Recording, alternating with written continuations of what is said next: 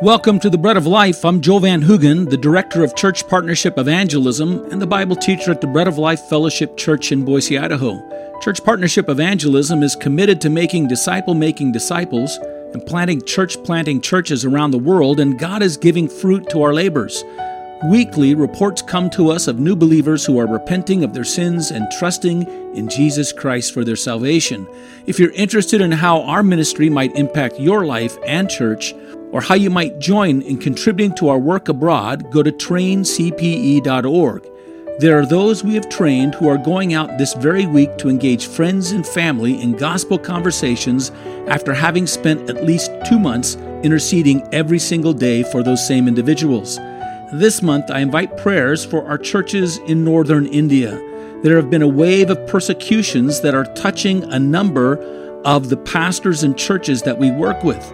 The charge is that they are converting people. Pray in the face of the opposition they are facing that they may be filled with wisdom and boldness from the Holy Spirit. Pray as well that God would grant a great anointing on them and their gospel engagements. If you wish to learn more about our missions church here in Boise, go to breadoflifeboise.org. Now we turn back the clock 20 years and from the archives take up a lesson on the Apostle Simon, one of the least known of the 12.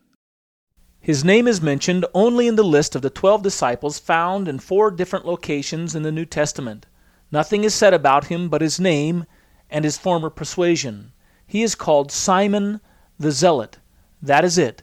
That is all we know of him. Just a small pin dot of information regarding his person. But Herbert Lockyer reminds us that through small peepholes, large panoramas can be seen. So over the next couple of days, we'll be looking through the small peephole of this man's name and see what large panoramic story may unfold regarding Simon the Zealot, one of the 12 apostles of Christ.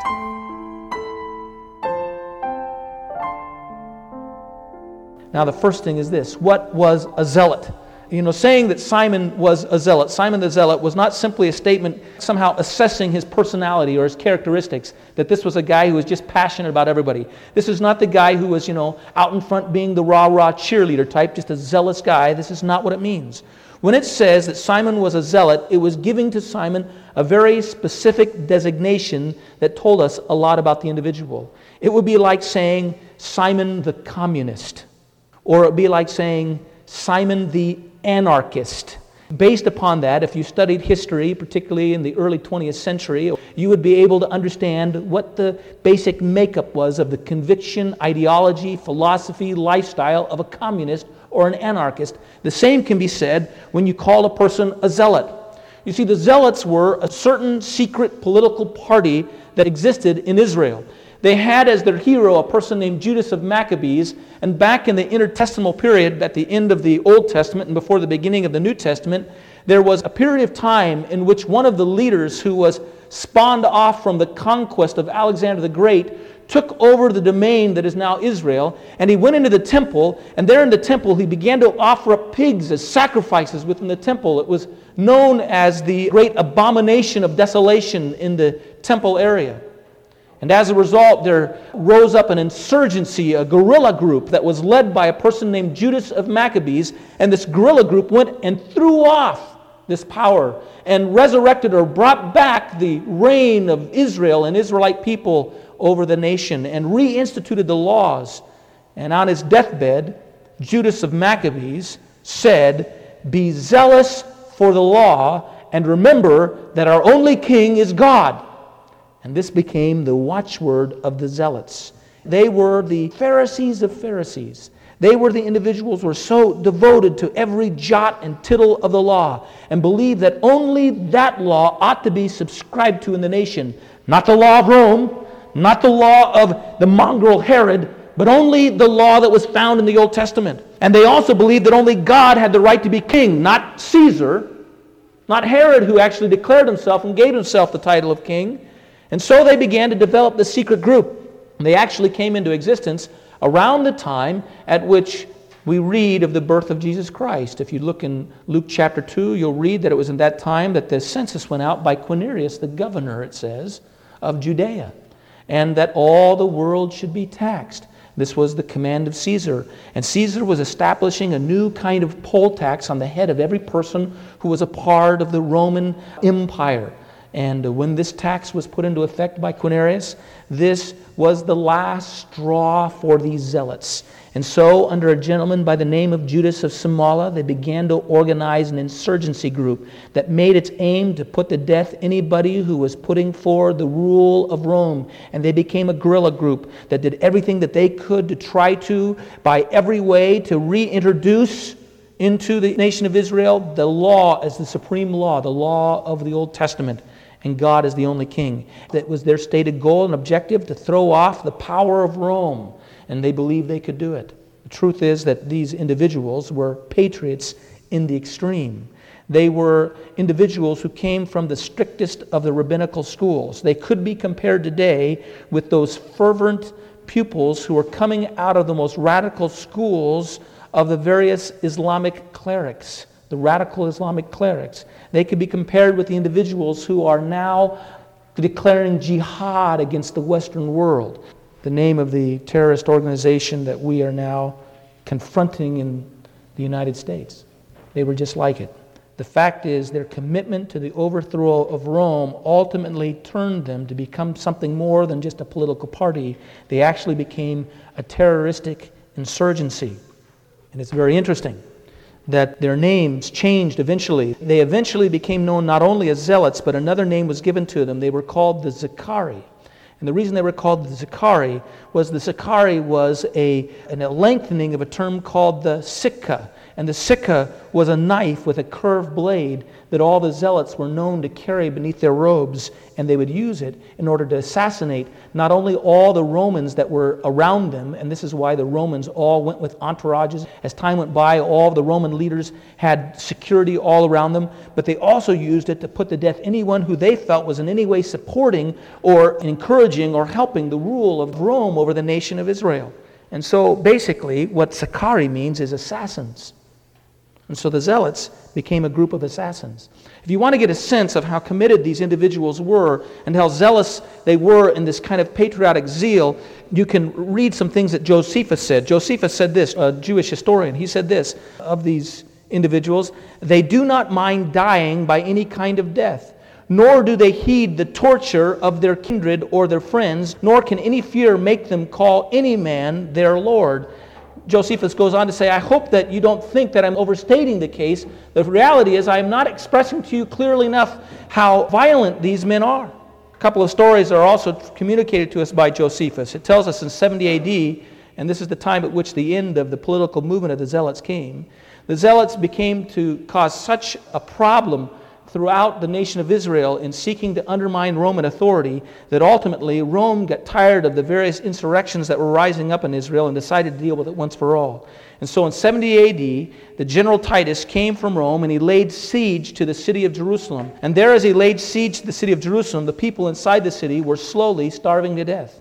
And it's said that while they were inside the city, that there were different factions that were seeking to make peace with the Romans, seeking to moderate some kind of end to this siege, but that while the siege was going on the outside of the city, inside of the city, the Zealots were conducting a civil war, and that they were going throughout the city and they were murdering any individual who wanted to take a moderate position with the Romans, murdering any individual who was seeking to gather and organize people in order to negotiate with the Romans. Their crazed hatred for Rome and for the Romans was what resulted in ultimately the destruction of their city.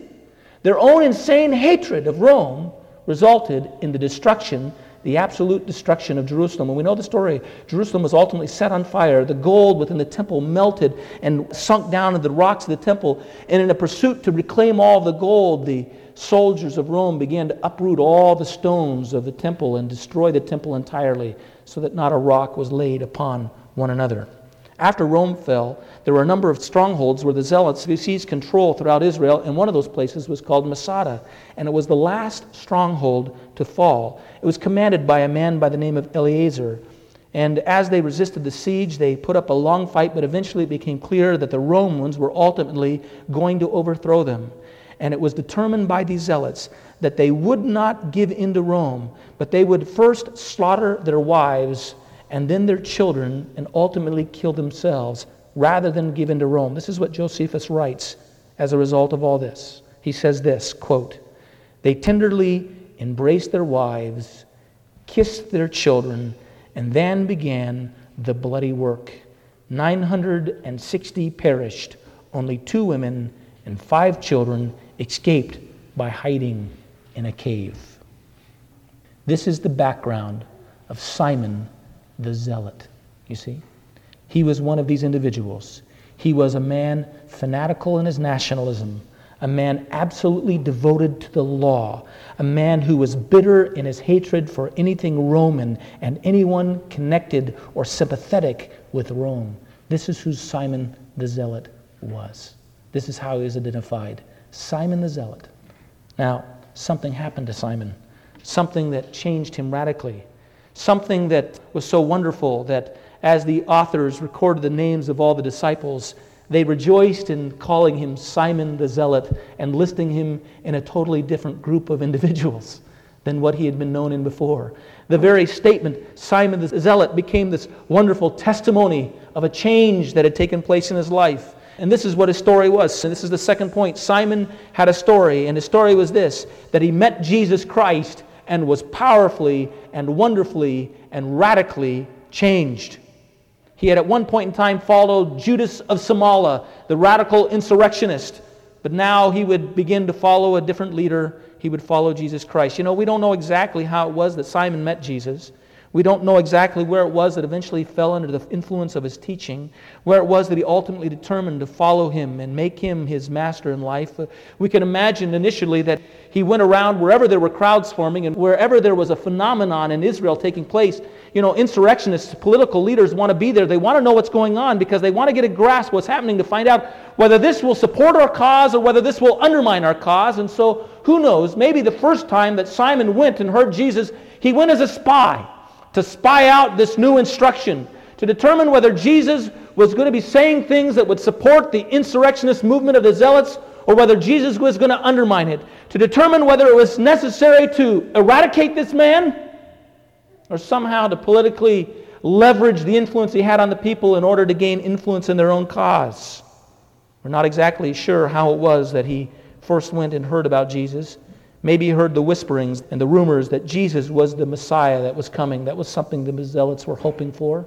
In fact, a number of the Zealots, the leaders of the Zealots and the ones before them came along and proposed at different times that they possibly were that new Messiah, or at least coming in the legacy of the Messiah. And so Simon went to check Jesus out. Somewhere along the line, something took place. Instead of him examining Jesus, as he stood before Jesus and heard what Jesus said, he realized that Jesus was examining him.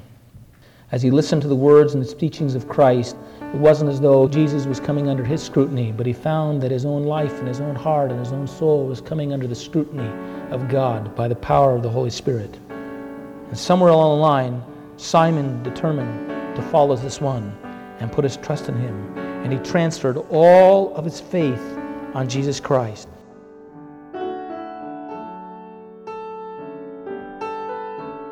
Thanks for listening to The Bread of Life, a ministry of Church Partnership Evangelism and the Bread of Life Fellowship in Boise, Idaho. I want to extend to you a welcome to join our worship every Sunday at 11 a.m. in the Old White Church at 1023 East State Street in the Warm Springs area of Boise. To learn more, go to breadoflifeboise.org and follow the links. Until the next time, may God bless you.